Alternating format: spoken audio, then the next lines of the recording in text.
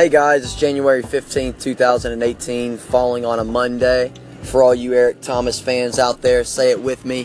Thank God it's Monday!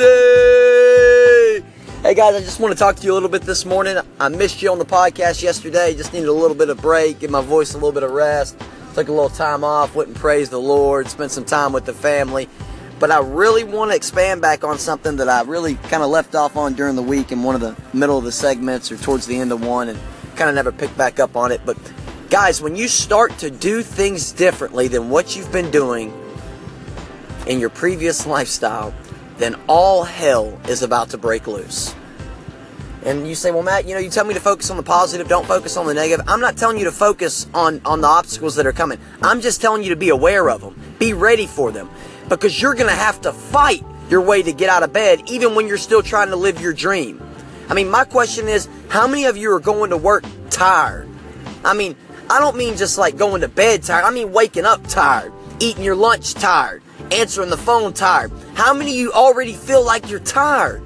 Listen, guys, you've got to find a why, or you've got to find your why or your purpose in life, so when you do feel tired, you can still get up and fight.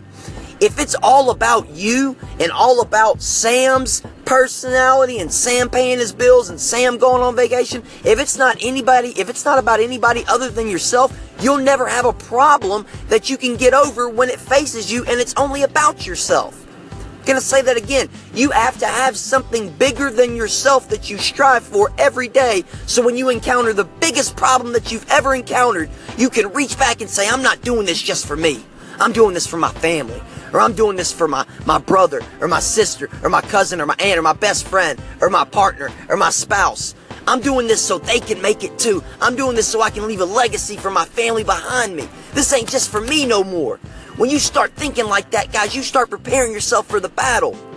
I love Eric Thomas's most relevant thing to basically put this into practice for you and put this into the easiest way to understand it. And it's when Buster Douglas knocked Mike Tyson out.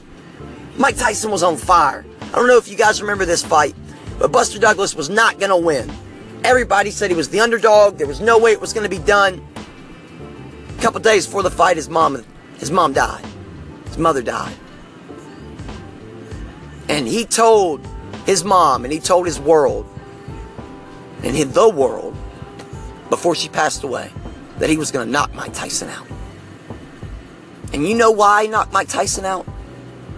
Because when his mother passed away, he was still fighting for his why. He was still fighting for his mom, for his legacy. He told her before she went to heaven and went to the pearly gates, Mom, I'm going to knock Mike Tyson out.